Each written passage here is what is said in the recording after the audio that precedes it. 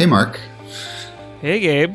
I'm assuming you're still at home. You better be. I am still at home. I'm exactly where I was the last time you talked to me, and I have not moved very far from this place. I, too, am still at home, as are all New Yorkers and many, many other Americans and people around the world. And we should say, just because I'm always concerned about the timeliness issue, future generations, 10, 20, 30, 40, 50, 60, 70 years from now, they're listening to this podcast. As they will. As they will. To this document. This is like, part of the American Museum of Folk Art or something. Yeah. It's good that we know that while we're making it. And we know the import, so we can provide services like, explaining where we're at in history.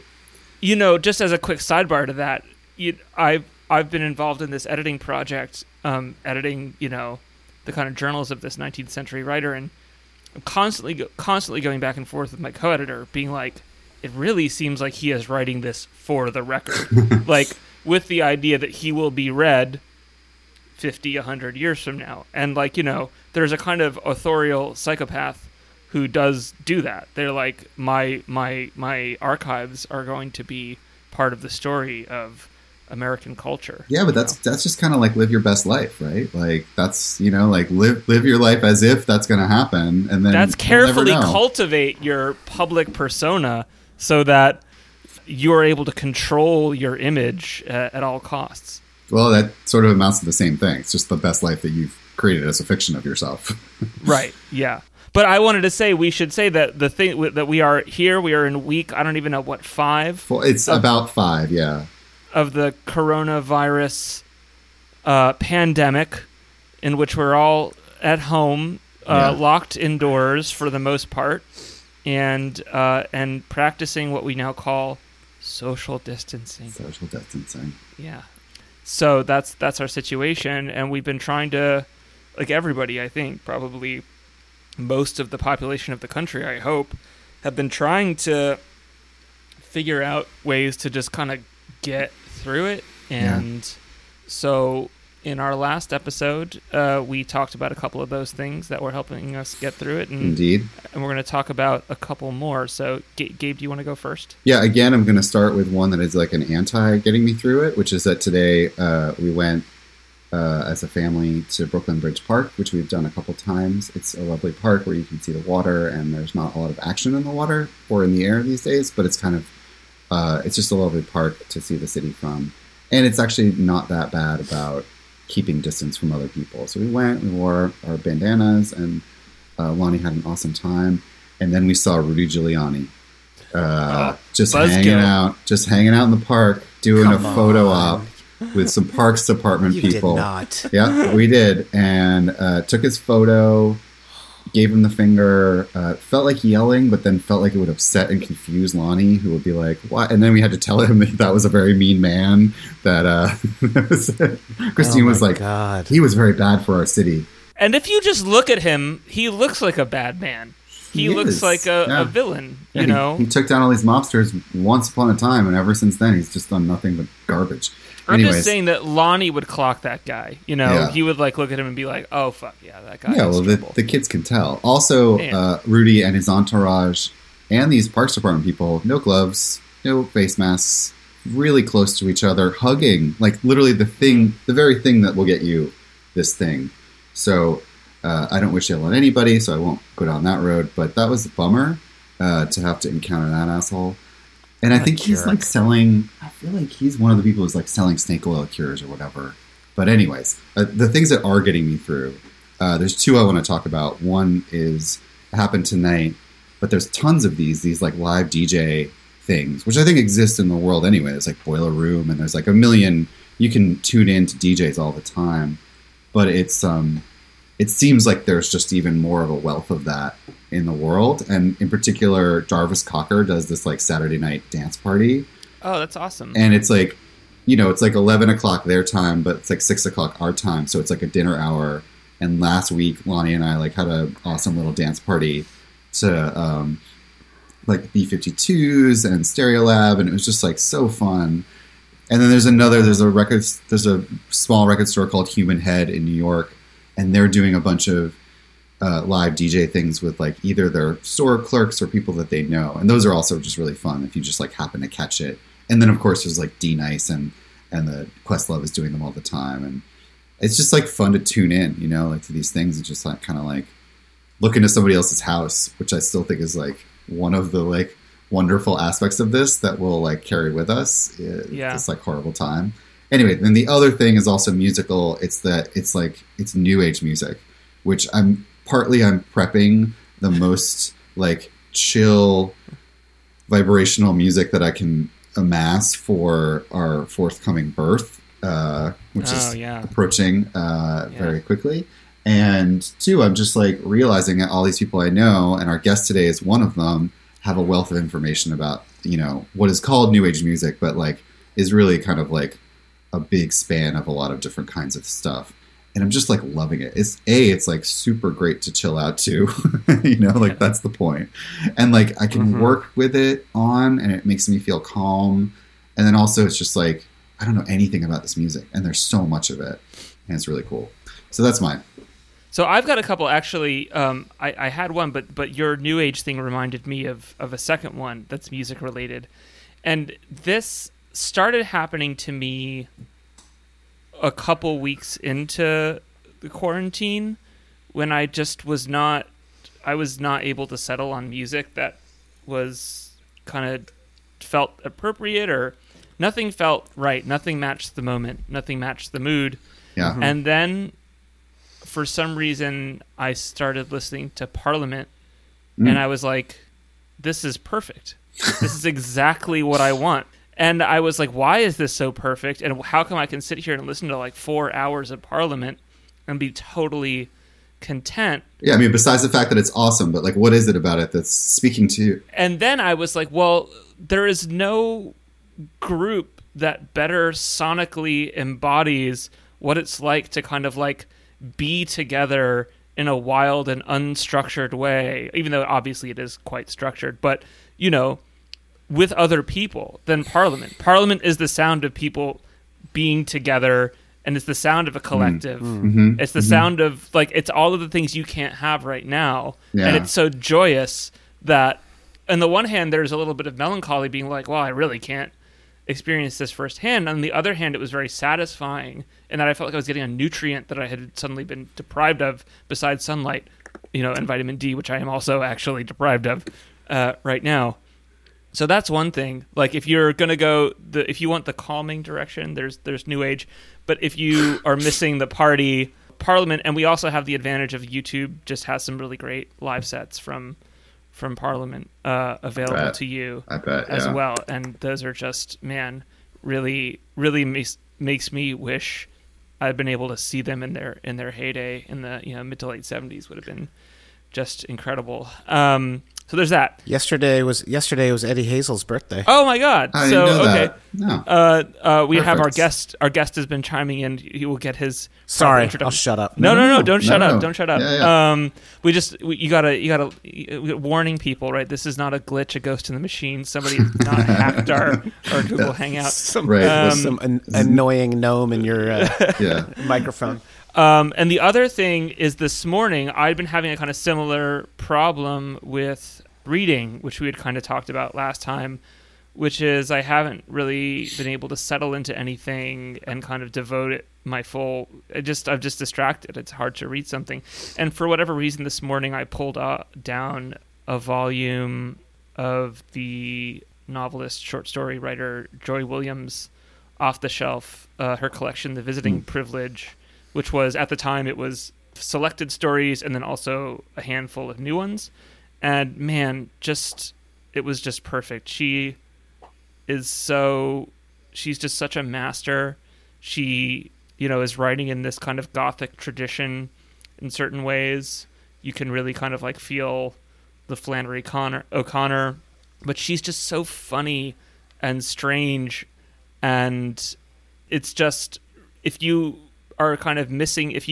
miss the intensity of being able to read for long stretches undistracted, I would recommend the short stories of Joy Williams, which are very intense in small doses, and a good way to kind of, because I read one, I was like, I'll read one, and I was like, wow, I really want to read another. Oh wow, I really want to read another. I want to read another. So, I think that this is part of perhaps my sort of aesthetic and cognitive retraining that I'm going to have to undergo under these conditions. So, well, I think we have a book of hers around here, so I'll try one and see how it goes. Well, yeah, Kiss Your Morning Goodbye. That's where it's going. To Joy Williams. So Parliament and Joy Williams. That's my recommendation. Those are good. And very soon we'll hear recommendations from our guest, who is Charlie Hall, an excellent human being, a longtime friend of mine, and he's also the drummer from the band The War on Drugs. And we're going to talk about faking it, because that's what this show is. It's a show where we check our cultural blind spots, make up for past wrongs, and come to terms with the shameful lies we've told. And we're going to get Charlie to do that. You know how it makes me feel when you read the log line, Gabe?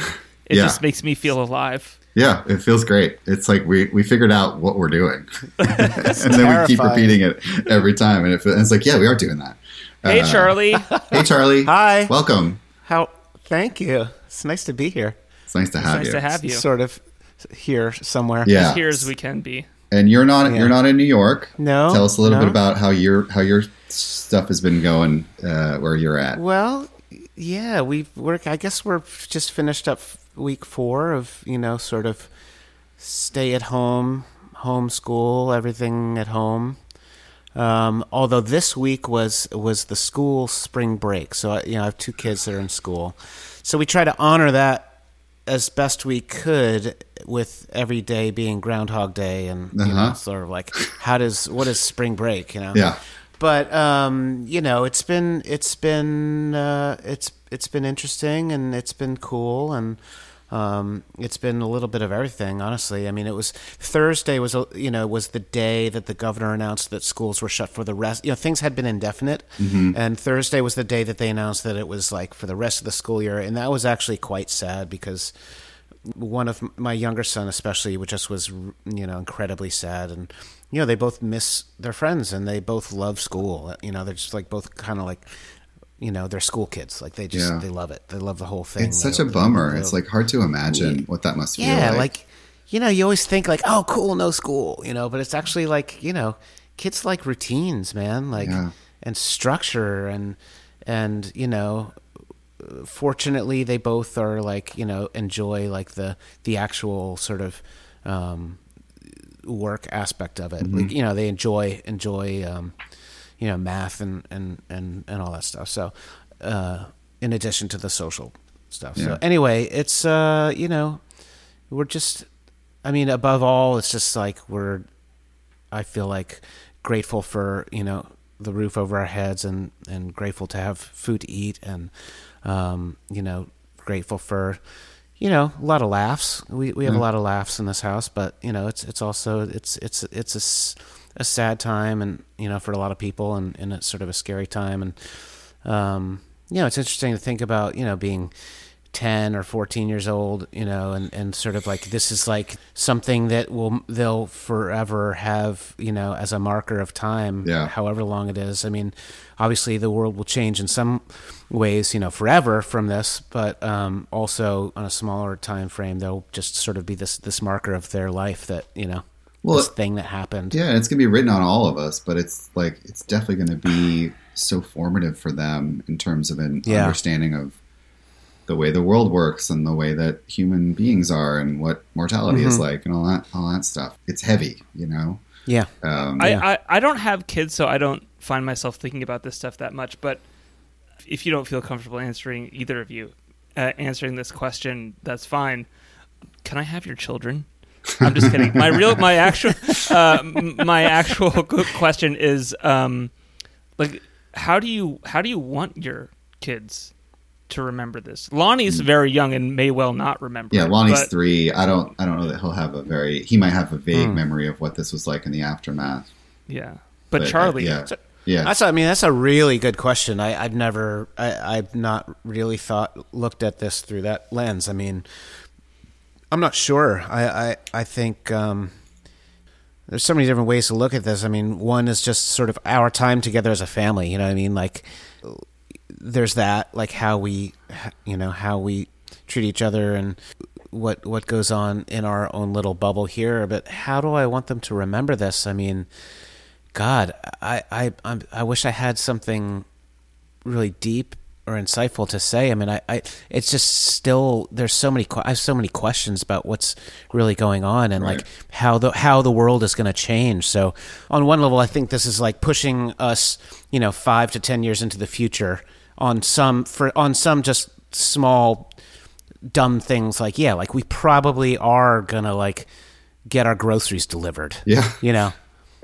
Like that was going to happen anyway, but like things like that are probably just going to happen sooner. I mean, I love going to the grocery store, so I just got to deal with it. But there will be shifts like that we can't. There's just like little things, and like I've sort of last year kind of like stepped off of like the social media thing, but I've been thinking about that lately. Like for no real reason. I don't know why. I had Instagram. I sort of stopped looking at it, but it's like it's really cool that is a way that people are connecting and been trying to, like, it's just been nice, like seeing people like even right now, there's like seeing you, Gabe, like I haven't seen you in, for how long, it's just nice to see your face, like even though it's on a screen, and I've been talking to friends like this and, and I don't ever like FaceTime with my mom, we just talk on the phone or so, but I've been doing that. So, like the digital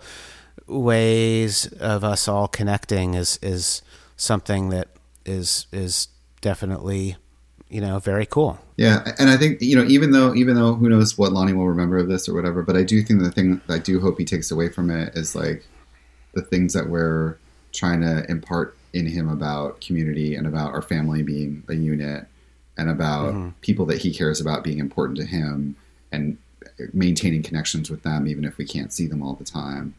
Because he knows that. I mean, he knows that he can't see, and he's confused, and his friends from school, like he like misses them, but he doesn't. He gets on the Zoom calls with them, and it's like chaos. But oh my God, that must be madness. It's insane. It's just like 12 children screaming and running around and off camera, and I think that the freneticness of that for him is a little overwhelming. But even through that, I think he really values when we have a one-on-one with one of his friends or with his grandparents or whatever. So just try and keep that up. I mean, we'll see what comes next, Yeah. All right. Well, let's get into a different gear and look into the past.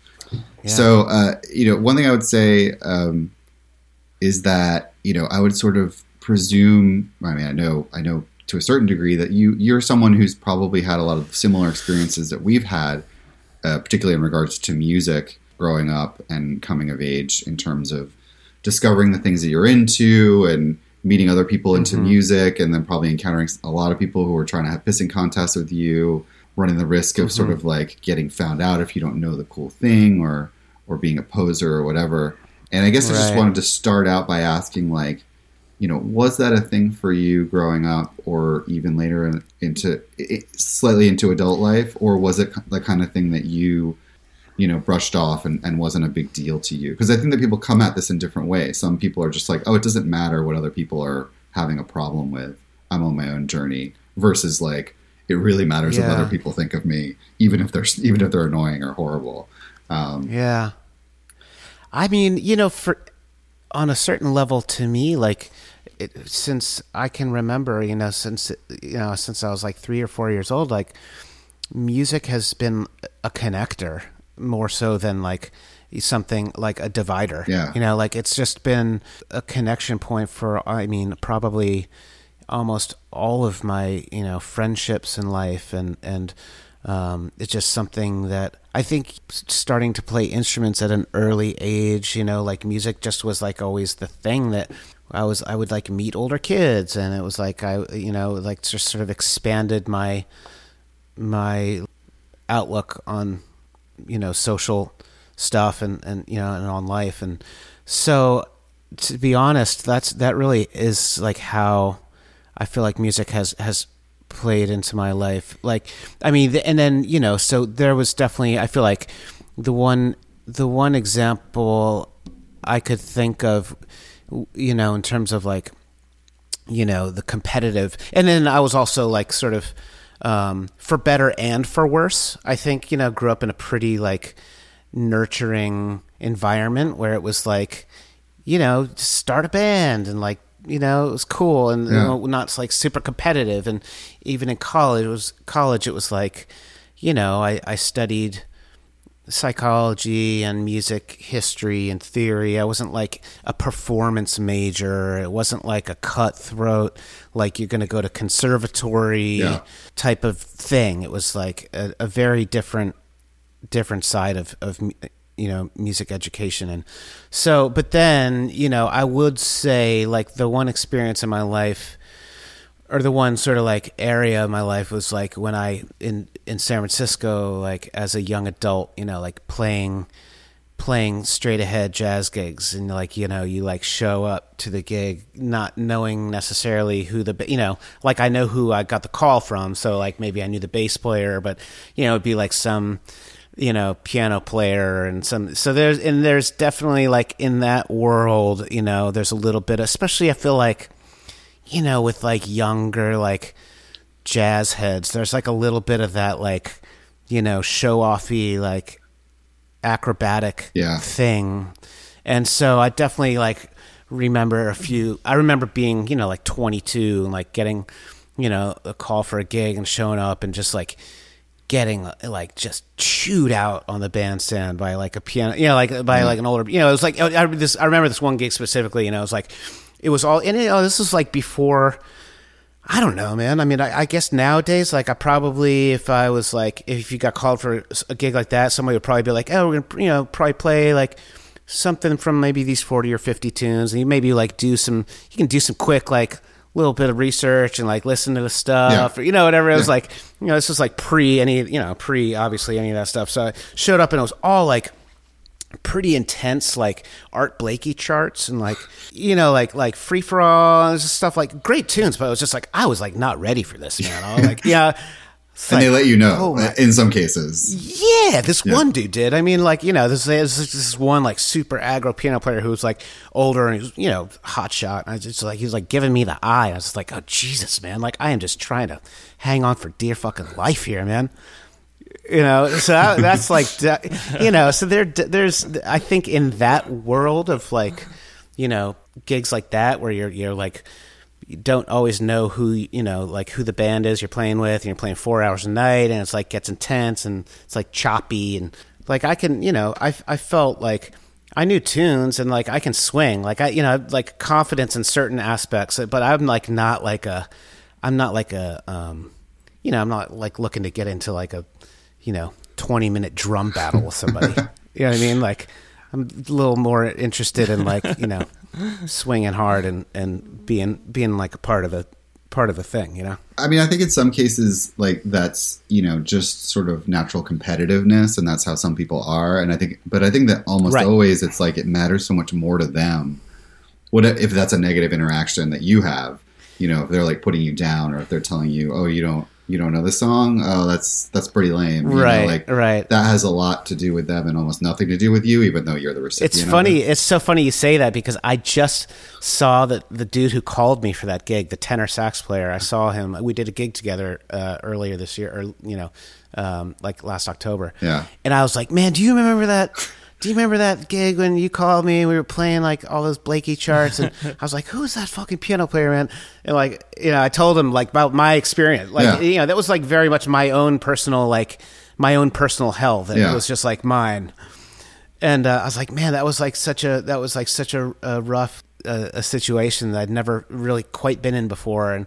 And it was, long story short, I don't want to get into it because it's like, it's actually kind of sad, but like it was about that dude's unhappiness and, you know, that dude's outlook on life, more so than it was about like this kid who, you know, wasn't, you know, exactly crushing the Art Blakey parts, you know. But that's kind of amazing too, that you were able to get a different perspective on it, because it's so seldom that happens. When you it's more often, especially when I go over this in my head, or when we talk about this with other people, it's like one passing instance. You meet someone, they have a negative view of you or whatever you don't know, and then you never see them or hear from them again. But like actually having that, seeing the other side of it, that's kind of amazing. So I mean, I sucked. Don't get me wrong. You were starting out. You were growing. I'm not a professional musician at all, but I used to play a lot when I was younger, and I remember, and I would take lessons with this like serious like jazz dude every week and everything, and then someone invited me to come play at this blues club in Phoenix. I like where this is going. That I was not ready. And it's because her dad was like a local guy who played around all the time, and she wanted to do these songs, and I was like, sure, yeah, like no problem, I can do it. And I got up there, and I ate shit hard. God. Just like really hard. It was bad. It was bad news. And then I felt so bad and so embarrassed for her for inviting me to do it in the first place. And I just, after I got done, I just practiced all the time. And then I went into my next lesson, and my teacher was like, what the fuck happened? And I was like, what do you mean? He was you got better. You're like you are much better this week than you were last week. And I was like, I ate shit in front of a room full of older strangers. And he was like, that's how you develop as like, that's how you do it. That's how you get past it. Like, he's like, you just keep eating shit. I mean, the one sort of avenue I wanted to go down, and Mark, you can kind of flesh this out, because I think this was actually kind of more your idea, but it came from something that you mentioned, that we had a guest, Tamar Adler, who was talking about the food world, and her kind of thing was that, like, faking it wasn't a specific thing for the kitchen, because you kind of can't do it there. She was like, the recipe is either made correctly or not. Right. You either did it right or you didn't, and you can't fake your way through that. I was wondering about that and drumming, right? Because it always strikes me when you watch bands, like almost any other, I would say any other musician on stage can get away with fucking up. Like any a keyboardist, a guitarist, whoever, whatever instrument you play, you can mess up, and it won't really matter that much. But you cannot fuck up as a drummer. Everyone will notice if you fuck up as a drummer. So I was just kind of wondering if this sort of same no pressure situation. No, but you know what I mean, do. Right? Listen, I know very well what it's you're right on, man. I mean, it's so true. I mean, it's like I love playing guitar. Like I love playing guitar in a band. It's just like you're just like riding a wave, It's like it's like, I mean, you get in that zone too as a drummer, but it's like you can't. You're totally right. You can't really fake it. I mean, that it's something that I think about a lot in regards to one of, I think, the best rock bands ever is Led Zeppelin, and it's not like that's not like a wild opinion, but they have like a guitar player who's excellent and messes up constantly. Like he's like dropping notes, he's getting the wrong notes, he's going out and doing stuff that's just super weird. And this is mostly in like live recordings, and like the studio recordings are great. But John Bonham can't do that. Like he doesn't have room to just like. I mean, you can. I mean, you've heard some of those bootlegs. Yeah, I mean they're not all perfect, but it's not. I think at the level where like everybody's holding it together, and Jimmy Page is just like off somewhere else. And you're just like, what is going on? So sloppy. But John Bonham cheats because he plays so far behind the beat that like it's not clear. It's so he's so wiggly. There's a lot of room for error in that. It's great though. No, Gabe, you're totally right. I mean, I think it is also like sometimes I do get some sort of like a little bit of comfort out of like, and I'll listen to, especially like our tour manager and I, geek out on Zeppelin a lot. And it's like, when you listen to some of those shows, man, like there were some really rough. Yeah. I mean, John Paul Jones is actually the only one who's actually holding it down. Oh, dude. I mean, the fact that guy doesn't get, I know that people know how great he is, but like, I don't think that people really appreciate John Paul Jones the way they should. Well, his patience in putting up with everybody else. Dude, like, that guy was, that guy was amazing. Is amazing. Yeah. Well, and then I do think he's underrated. And then eventually he just starts like basically creating the entire record himself for the later stuff. Because who knows? And holding those shows together, man. Like, Jesus, like pages everywhere. Bonham was all over the place. It was like JPJ just holding it all down. And I mean, but getting back to the thing of like, like a drummer can't fake it. Is that actually, I mean, obviously you started playing when you were very young. It can't have been the appeal from the get-go. But was that something that sort of like, is being that heartbeat, is having that responsibility something that inspires you and makes it kind of, is that a specialness that you feel when you're playing that particular aspect of it, rather than just like being in a band where everybody's doing their thing? But is it like right? That's cool. I mean, I do. I think I never really thought about it exactly, but I mean, I think that is like sort of what it is for me. I mean, I've just always been so like interested in sort of, interpersonal dynamics and group dynamics and sort of, togetherness. And I guess, like that is sort of part of what's really special about it is like, it's kind of like, the goal in like when you're singing, like in a choir or something, like you want to like not, like the goal is to like not hear yourself. Yeah. Right. Like you kind of want to like, like to achieve like a blend, you just want to sort of like the ultimate goal, like when things are flowing, you just want you're like, you don't even like, you're not really even aware of what you're doing. You're just like aware of the whole thing. And I think that that's kind of for me, like the goal, like when things are really flowing, like, which is ultimately like the goal, right? I think, you sort of like that notion of flow and just like when you're just kind of on autopilot, but not thinking, but you're just like things are happening naturally and you're not really aware of what like I'm not like thinking about what I'm doing. Like you're just aware of this like whole to get this togetherness.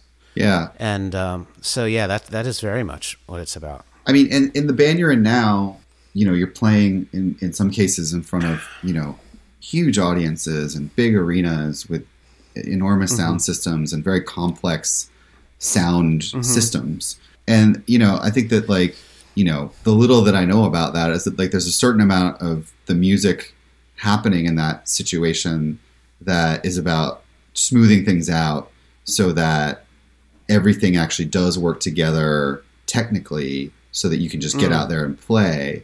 Is that something that like ever, are there, I don't even know the sort of technical aspects of it, but are there aspects of that kind of get in the way of the feeling of togetherness, of the feeling of that kind of like live in a room together feeling? Right. And is it ever sort of like, not in your experience or like with your band, but like, do you see the potential for it to be overdone, for things to be overly smoothed out, Overly smoothed out. Well, I would say for one thing, like we have the best crew in the world, like the best crew in the universe, like our stage crew, front of house, lights, everything. Like they're just like truly just like they work all day long. You know what I mean? Like making everything, making sure that like if something is going to go wrong, it's like it's human error. Yeah. It's like it's us. It's not, it's like everything is like, so they put us in just like the best, the best like possible position to like be able to just do, to not worry. Yeah.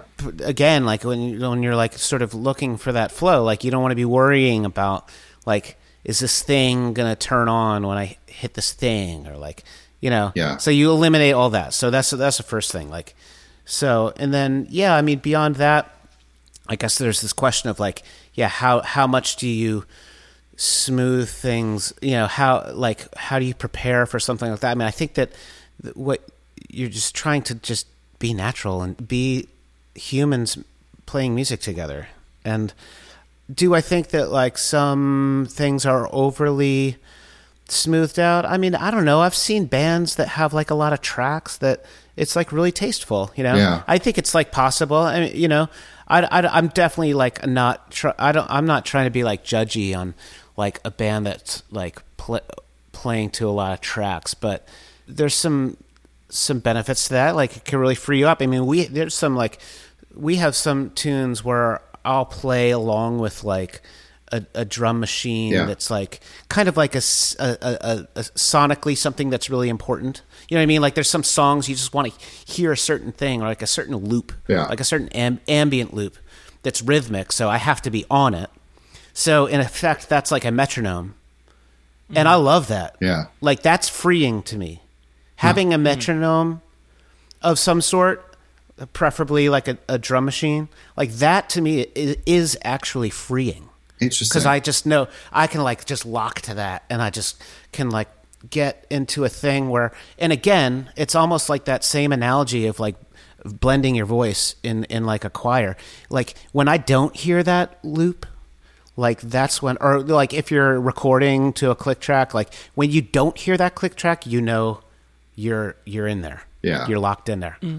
I mean, so I used to find that when I was like younger, I was much more of a purist about everything, I think. And I would always get so disappointed when I went to go see a band and they were playing along to a track. Right. Like I thought about it as some kind of failing. Right. Like a crutch or whatever. And then you see more shows and you see bands that like, for whatever reason, do have that level of, you know, I won't say level of purity. Sometimes they're just playing at a small venue and they're a small band and they don't have the resources to do that sort of thing, or didn't at the time, and then they just play it with the musicians they have on stage, and you're like, man, something is really missing from this song. The vibe is really changed. Yeah, it's a really interesting thing. Like, you know, I'm thinking about it just now. It's like certain songs, you know, like you finish a record, then you're like, okay, how do we like, as six people, convey the feeling and also the, you know, the sonics of a song that, you know, maybe has like, you know, 80 tracks. How do six people convey, like, I think it's always fun kind of getting down to like breaking a song down, like breaking a new song down to just like, okay, what are the things? Like what makes this song a song? Yeah. Like what is it exactly? Like, is what's the sonic element that makes this song a song? Like, obviously you've got melody and you've got a rhythmic pattern and all that stuff, but like it's fun to kind of like try to bring something down to its like basic core. And I feel like sometimes like there's like a few songs of ours that, you know, sort of like are best when they're like you like treat them totally differently, like you just rethink it. Yeah. Like for the live thing, then try to like, you know, bring all of these like special elements that make it this beautiful like stew. Like, how do you actually convey that? You kind of like strip it down and start again, and just sort of like, what's the core of this song? Like, and how what's the thing? Like, what's the song? Like, but have you ever gone to, like, speaking of sort of like having things being totally smoothed over and like, you know, foolproof, there's like a dark world of like people intercepting like ear mixes, like intercepting the radio frequencies. So like you could go on YouTube and like, you know, listen to like, you know, The Edge's ear mix. Is that because it's wireless and they're grabbing it? Yeah. Like I think people are grabbing. Yeah, people are grabbing it because it's all frequencies. It's like, you know, those transmitters are all sending stuff at a certain frequency. So I think you can, you know, whatever, just tap into. If you tap into like that certain frequency, then you can just like you can listen to like Sunday Bloody Sunday like through Edge's. That's ears. Insane. It's like a taper community that just tapes these weird tracks. Like, dude, go down it, man. I'm telling you, it's a wormhole. What do you learn? What do you learn from listening to? Because like I would be totally fascinated to hear. It's incredibly what's fascinating. I mean, some people want to like just hear themselves and like the thing that they need. Like, I can't remember. I mean, I listened to like Edge's mix. I think almost all of them are on there, and it's wild. They, like there'll be like count-ins, like count out the song, and then after like some intro, it'll be like Edge 2, 3, 4, boom. Whoa. You know what I mean? So it's just like, but maybe that's totally freeing. Yeah. I mean, it's totally. Obviously, they're locking into tracks, and so, but that's like how it, Yeah, he's like, this allows me to do the thing that I got to do. I've just, yeah, and then so I can't remember. Yeah, I mean, you can check it out, but like it's pretty wild. Actually, our tour manager like always has a pack too, and he'll sometimes you can scroll. So like because everybody on stage has their own individual mix. You know what I mean? Mm-hmm. Like I have what I need to hear and to be free and feel like I'm in the moment. And obviously like a singer needs to hear what a singer needs to hear, and everybody's got their own things, and it also relates to like where they are spatially on the stage and what they need more of. But sometimes he'll scroll through. I think I have like, I'm like, oh yeah, I just like to hear a little bit of everybody, like I just blah, blah, blah. I want everything, blah, blah, blah. And he'll be like, dude, I listen to your mix, like, Jesus Christ. Yeah.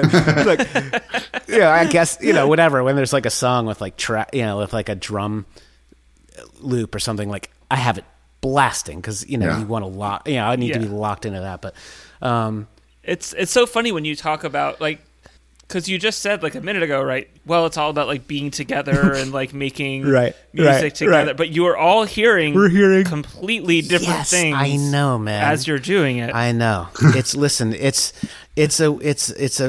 such a weird thing. And it's like, like when you make that switch for one thing, like to ears, like when you go to inner monitors, rather than like having sound pumping off out of speakers on stage. That's, that's a different world, but it's cool. Like I could hear everything now. Yeah. So I would argue that we're more together because I can hear every nuance of like what's happening with the piano, or like every nuance of every guitar, rather than just fighting the elements and just like hanging on for dear life from whatever mayhem is getting and constantly like pointing to people speaker and being into like, my up, left down, ear. whatever. Yeah. I think we should probably take a break before we go into this next section. We've been going for a bit, so let's take a quick break. Okay, and then we'll continue this. All right. When we come back. I'll talk to you in a second. All right. All right.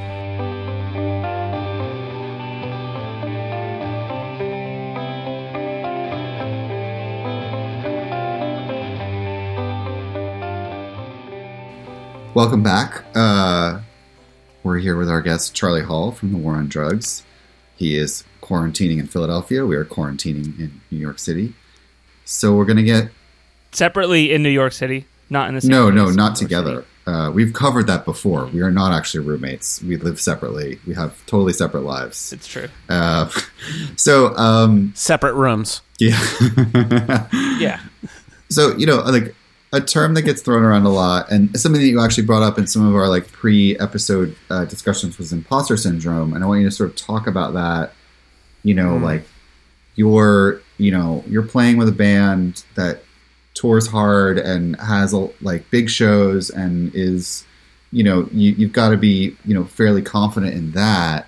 And so I am sort of curious, like how that feeling comes about in you. Not that it's like unthinkable, just like, what is it, what role does it play in your life as somebody, and especially as you said, like, everybody's central to the band. The band is ideally, as you said, like functioning as a sort of organism, but you're also like holding it down, like you're holding the beat down in front of like all these people. So like, when do you feel like you don't know enough, or you don't have enough, or whatever? Like, what are those kind of, I don't know, moments? Yeah, no. I mean, it's real, man. I mean, imposter syndrome is like, it's a real thing. I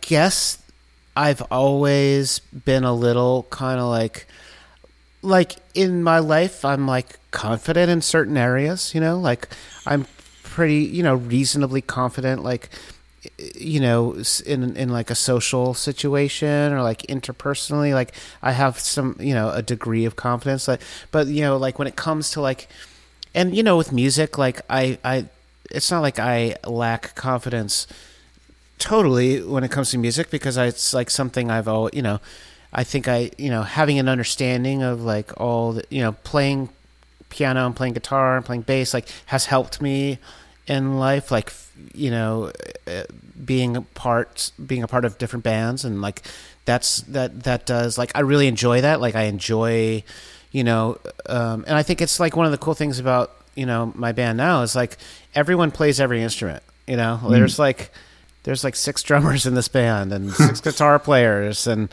you know, 6 piano players. Like everybody plays everything, and so like everyone has an understanding of like what each other is doing. So that's something that gives me confidence. But, you know, I didn't go to conservatory, and I'm not like a hot shot, like, you know, choppy drummer. So I think I definitely, you know, that's not my comfort zone. Going back to what we were talking about before, like, you know, playing like more like straight ahead jazz gigs. Everybody's like kind of like just going and back and forth and comping, and, you know, just like sort of a little bit of show-offy stuff that just like really turned me off, you know, like that, like acrobatic, like swaggery thing. And I'm not saying like that's what all jazz is, but I think like at the time, like just like that was like the world a little bit that you encounter sometimes. But so there's that, you know, I'm like not like a train. You know, I never really like take lessons, you know, like I feel like I feel like I have a voice, you know, and I do feel confident, like. And I really appreciate like that, you know, people, you know, like that thing, you know. Yeah.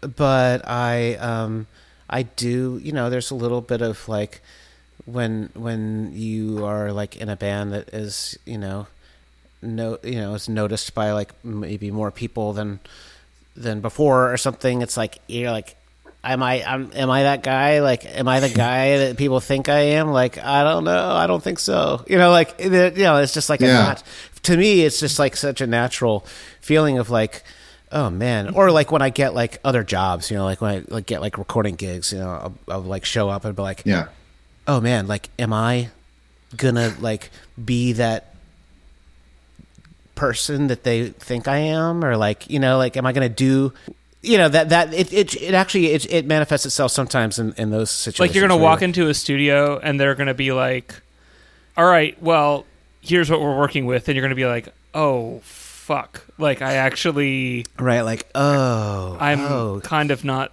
the right person. You should have called Terry Bozzio. Yeah, it's just like... Yeah, it's just like, am I, you know, obviously like when it, you know, if you get a call for something, you're like, you know, it's like you just hope that you can serve the music like the best way that you can, and so that's just what I always try to do. And you know, fortunately, it's like, you know, usually, you know, works out well. But it's like, yeah, that like that feeling, I just can totally relate to. You know, I know it's like such a cliche, like over used thing, but like it really, like imposter syndrome. It's like I think it's a very, very basic like human feeling. So imposter syndrome, in the last however many years, fairly recently, has become this kind of pervasive term. It's been named, right? And it's something that many, maybe most people have like said that they've experienced at one point or another. And I get the suspicion that like even people who don't claim to have experienced it actually have experienced it probably, and don't want to admit it out of some misplaced sense of shame or something, or sense of pride. And it makes me wonder, like, if it's so pervasive, like, has evolution like built this thing into us in some way, the same way that we have like a fight or flight instinct? Well, and also, even though we know that everybody feels this to some extent, you know, when they're doing something new or when they're doing something a little different, or, you know, in any given situation, and yet we still feel this sense of shame, like we're the only people experiencing it. You know, because I think that what's funny is that, like, Charlie, you talking about, like, going to a new gig, like doing a recording for, like, whatever, some, like, commercial thing or whatever. It's like, yeah, every time I start a new job, I'm like, do they know who they hired? Like, Right, am I the guy who has the skills to do this job? Right. And like, usually it turns out that I am, and that's fine. And it doesn't, but there's never any like, oh yeah, it's fine, everything's cool, and I'll not worry about that ever again. It's just like, it just keeps happening. I mean, I think with age, it gets a little bit less intense. You know, like there were definitely like moments in my early life where I was like, I'm not the person that could do this thing. I feel like it has to me, and this is just my personal experience, and it's sort of conditioned by grad school, which is a weird situation. Like, I went into graduate school having a massive chip on my shoulder and, like, really had something to prove. And so I always wanted to be, like, the smartest person there. Mm-hmm. Mm-hmm. And it was only kind of later in my grad career, when I got a little bit older, that I was like, wow, I don't know a lot of stuff.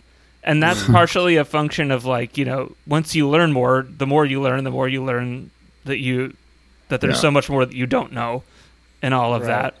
But as a young person, I didn't really experience it that much. I was always like very, I think, just an aggressive person in that way. And because of various other things, I've mellowed and been kind of chastened variously, that I'm much more tentative about that stuff now than I used to be. I'm second guess myself a lot more now than I used to. I think just in the sense where I'm much more likely now to be like, is what I said true? Like, I need to like back up and double check this.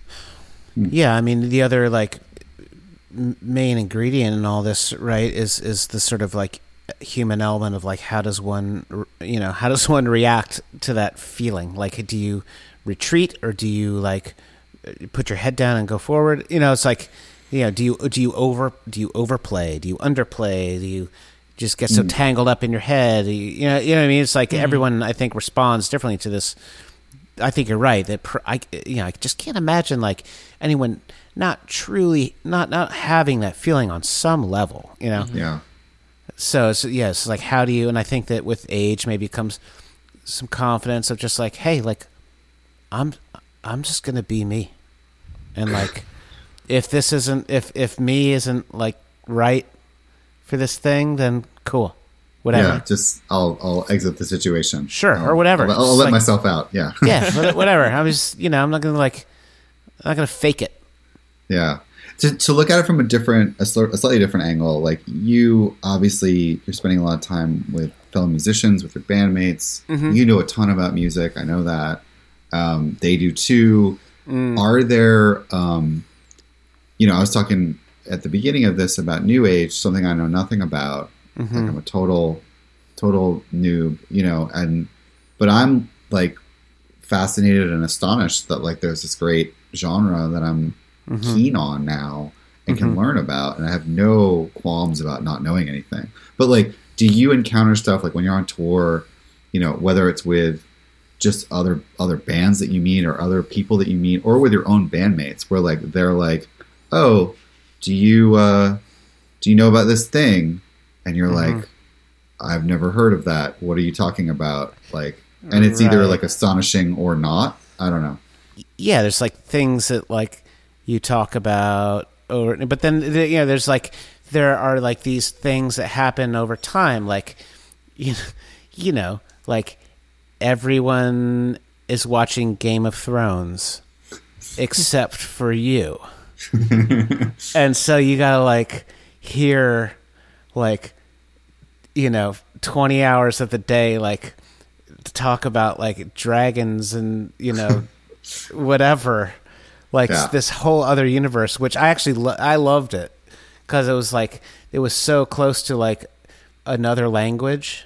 It was English that was being spoken, but it was kind of like it was. I really actually first of all, there was no like point in faking it. It's like it wasn't like a subtle thing of like people talking about like a record or something that I felt like I should know about, and so I kind of like went along with it like as if I was, sort of like down with it. But yeah, right. And did all your research and then found out about it and came back. But like the Game of Thrones thing was really fun because it was just like, oh my God, like this is so wild. I can't even believe like the words that I'm hearing coming out of everyone's mouths. With such gusto. It would be funny if in the middle of the tour you just all of a sudden switched and pretended like you knew what Game of Thrones was about. Right. And you were just like, oh man. Like, yeah, Baelish, no right? Yeah, no way Snow would do that, man. Yeah. No. Come on. You're like, you guys see me every day, but somehow I've managed to watch all seasons of Game of Thrones caught up without telling you. God. And now I know everything. One tour, Robbie watched the entire Sopranos in his bunk, like, during like, sleeping hours and like morning, sort of idle hours. It's like, oh man, that was amazing. That's another show I have never seen, but I can't, it's hard to think of like an actual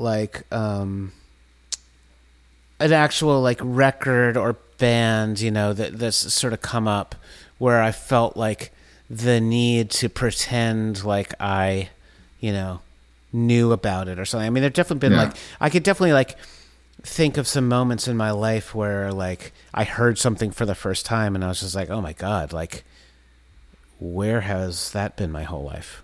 Yeah. Why didn't anybody tell me this? Why did you guys all not how did you not know that this is like my favorite thing in the world that I've just heard and nobody told me about it? Well, and I think when I was younger and that happened to me, I felt there was a sort of subtle shame of like, I should have known. I should have done the work, or I don't even know. It's just like, this isn't my job, to know about everything. Right.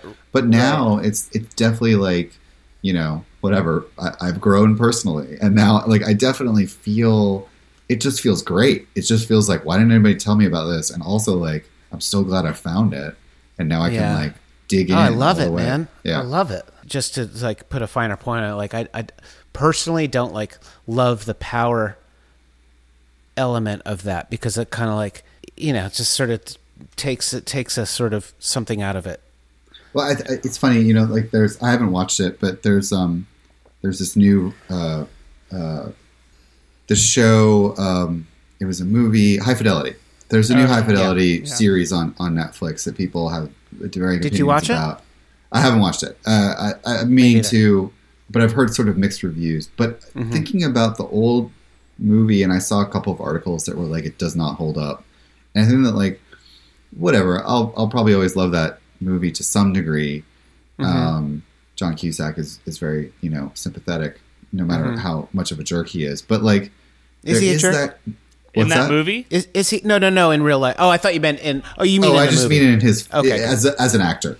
But what I would say is, that, I was like, wait, do you not think he's a jerk in that movie? No, he's a total jerk. That's the whole point. Yeah. No, but like that jerkiness was like, I think it was just like a far more active type of person and type of personality in a different era that kind of defined, especially how music was shared or not shared. Or sort of gate kept by people that I think gladly has sort of disappeared.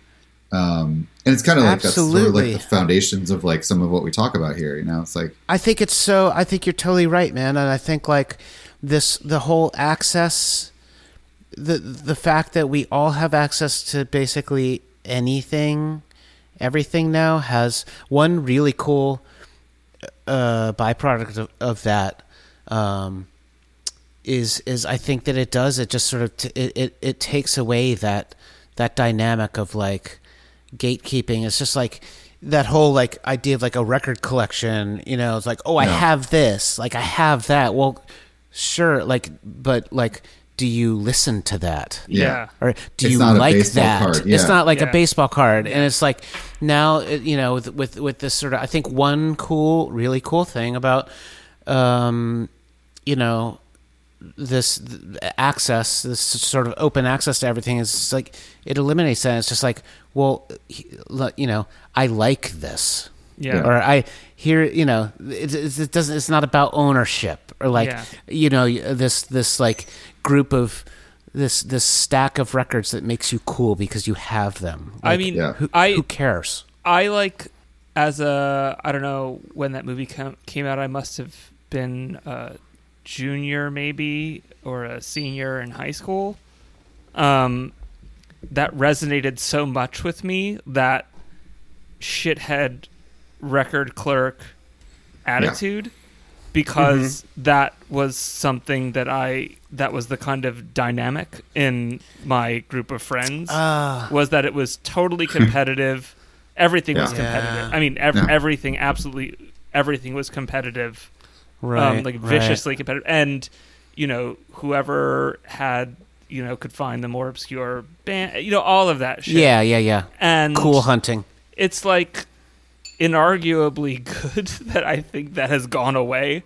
Yeah. Because it clearly was damaging and traumatizing to even those of us who thought of ourselves as knowing stuff, but I didn't know half of what I thought I did. And but at the same time, it's very difficult for me to let go of that kind of primal attachment to that way of thinking about things. There will always be something that is kind of perversely satisfying about that way of talking and thinking about things, even though I think I've probably outgrown it at this point, I hope. So to me, it's it's difficult, because I think that the aspect of the sort of democratization of culture and the accessibility of all this stuff is great. That aspect of it is great. But there's always part of me that that's just not how I came up. So it's always going to be a little bit alien and bewildering to me. Right. I mean, I think it provides opportunities, because I think it's kind of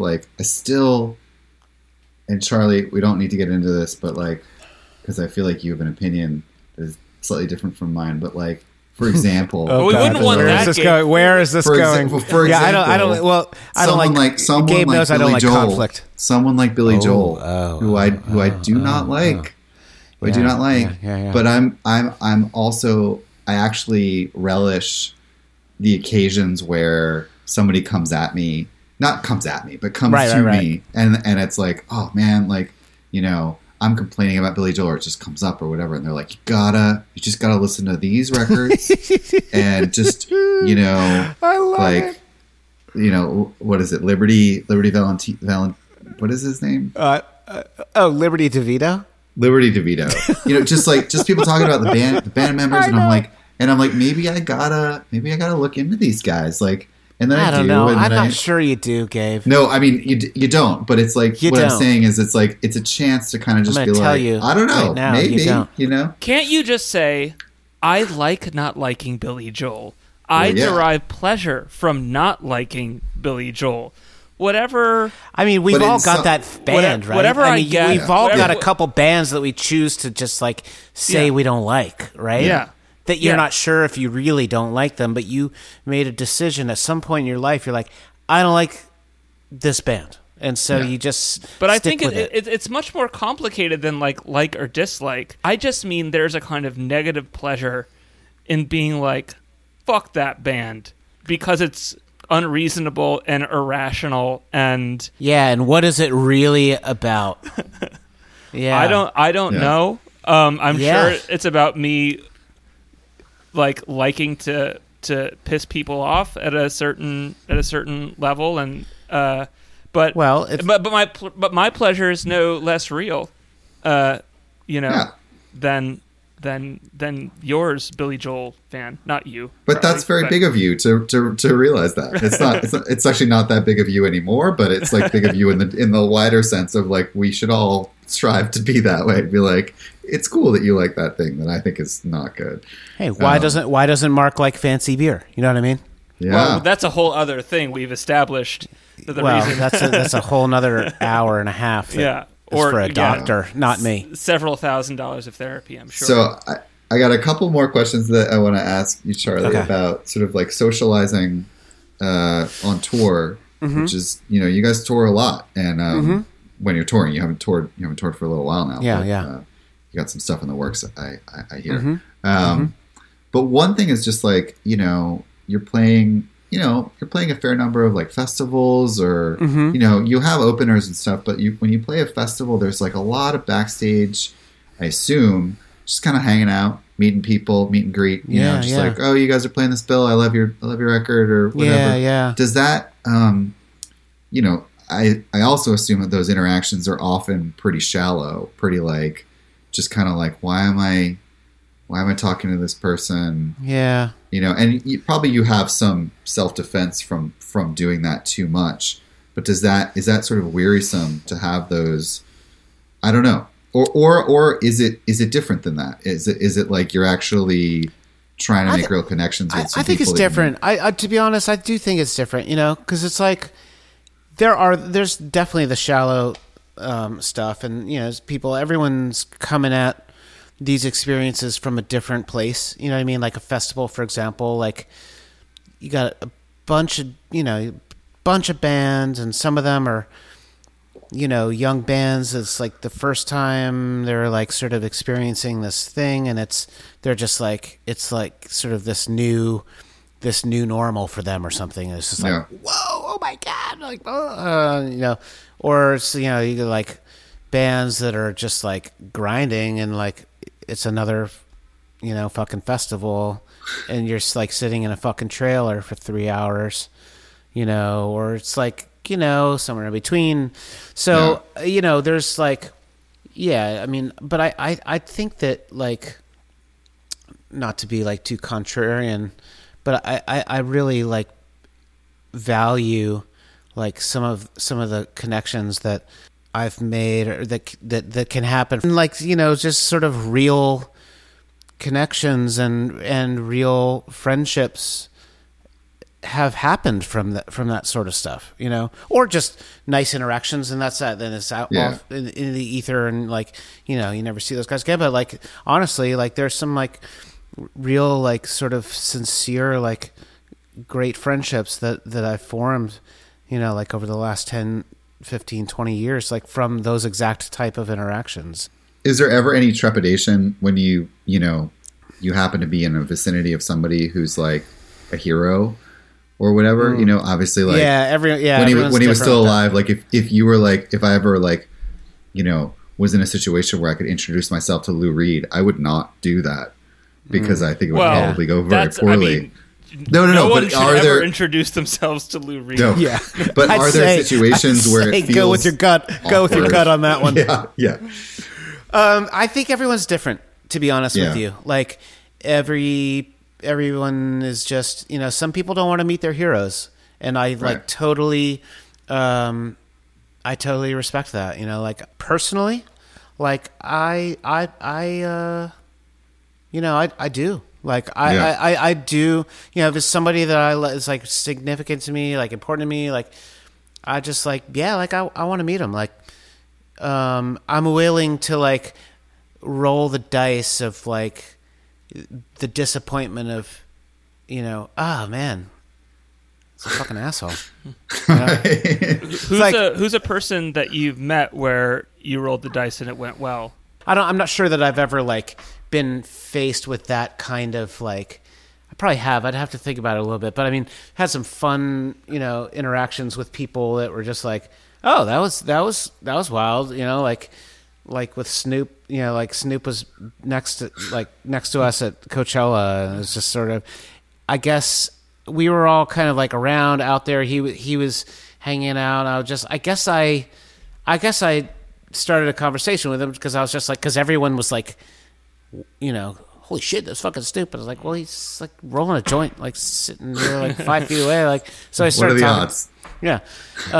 And it was like really fun. We had like a really like awesome, nice, hilarious conversation, and like, everyone got involved, and it was super fun. And, I'm not sure like who, to answer your question, who would be that person that I was just like, I have to meet that guy. It's just like, you just kind of like run into people along the way. Yeah. I did have a moment in like, I was young. I mean, it must have been 1997, and I was in San Francisco, and I was like at like a Banana Republic or something downtown in the middle of the day. I remember it vividly. Like I had just gotten off of I was like substitute teaching, and I had just gotten off of a job, and I was in there. It was like nobody in the store, and Joni Mitchell was in this fucking place with who it turns out was her daughter, who she had just that month like reunited with. Whoa. You know what I mean? Like you know the story, like the you know her daughter. You know, it was like all the songs are about, and she was in the store, and I was just I got like it was like one of the few moments in my life where I just was like full on. You know, it was like Joni Mitchell. You know, like this is like the greatest to me, in my opinion, like you know the greatest like, living absolutely musician, and I was just like, I was like, there's some guy folding shirts. I was like, do you fucking know who that is right over there? Yeah, he was like, no. Yes, he had no idea. And so, but I didn't want to like bother her. Like, I didn't know it. I didn't know at the time. Yeah, it wasn't gonna like. I can't remember if I had heard the story yet or not of like her reuniting with her daughter. But anyway, I was like, you know, freaking out, and so like she left, and I did do the thing where I like bumped into her on the street. You know, bumped into her like you know. Just happened to like be at the corner where she walked to, and I was just like, I like sort of was able to just squeak out. I was like, "Thank you." Yeah, I mean, like ran away. Yeah, I just like was saying, I like said thank you, and I fucking ran because I was so nervous. Yeah, and, like, but yeah. Well, this kind of dovetails into my last question, which is about interactions with fans. And like, does that feel, you know? I'm sure it feels all kinds of ways, but does it ever feel, you know, does it ever sort of lean into sort of feeling false, like smiling for a photo with somebody or just taking a moment to listen to somebody's, you know, story or whatever, just because they like your music? And again, you're playing, you know, in many cases, big venues and with like lots of fans, and who knows who these people are. But like, is that something that you know, don't do that often, interact with fans? Or is there something you find compelling about it? You know, sort of where do you fall on that? I mean, I think, you know, like you and all of us, like I'm a fan of music. You know what I mean? Like at the end of the day, like I just feel like when somebody, you know, comes up to me or has been waiting for 3 hours in the rain, like by the bus to like say hi or something, like I you know, I'm like as much that person as I am me, you know. So like I try to personally like, yeah, I just try to like make it a point to always, you know, honor that like dynamic and just like, you know, yeah, like dude, you're like, thank you. Like I'm so glad that you're, you know, like moved by this thing, whatever it is, like why ever it is. Like I think it's super cool. Like I, you know, like the community. Like one thing I'm starting to like get a better sense of is like the community of people that come. Like I'll see like people, you know, in front, you know, and yeah, I can see like where in my vantage point is kind of like, you know, I'm up, I can like sort of see what's going on. That's sort of like my job, you know, like sort of like checking in with everybody in the band, what we're playing. It's like, you know, it's sort of like, hey, how are you doing? You cool? Everybody feeling good? Like this is happening. This is good. And like, but I can also see like, you know, a little bit like out front. And you know, you like start to like recognize, you know, I was like, oh man, like I saw those people like, you know, be like in like San Diego, like I saw those people in Seattle last week, or like, you know, you start to realize that there's people that are traveling around with you, and it's like, and then over time, like you see them, you know, like you meet them, and you know, because they're hanging out and waiting, and it's I totally think. I just personally, I'm like 100%, you know, this is like a privilege, like to do this, like this job, like it's a privilege, and I'm like try to always, be respectful of or mindful of that, and like I think it's great that somebody wanted to, travel and spend their hard-earned bread to like come see us play these songs. So yeah, to answer your question, I'm just super grateful that I'm able to do this, and it's like it really is. It's a privilege. Cool. Well, that seems like a great and beautiful point to end on. And I think so. Thank you so much for joining us, Charlie. Thanks for having me. It's good to see you guys. Yeah, it's good to see you too. This is so great. Thank you so much for coming and hanging out during our lockdown episodes and the lockdown in general. Yeah. All right. Well, you both look great. Thanks. Oh, likewise. Really? Charlie. Gabe's T-shirt. That's the boost I needed. That's going to get me through another day. I'm glad I. All right. Well, all right. Thanks all, and thanks for listening. Thanks. Take care. Bye. Bye, everybody.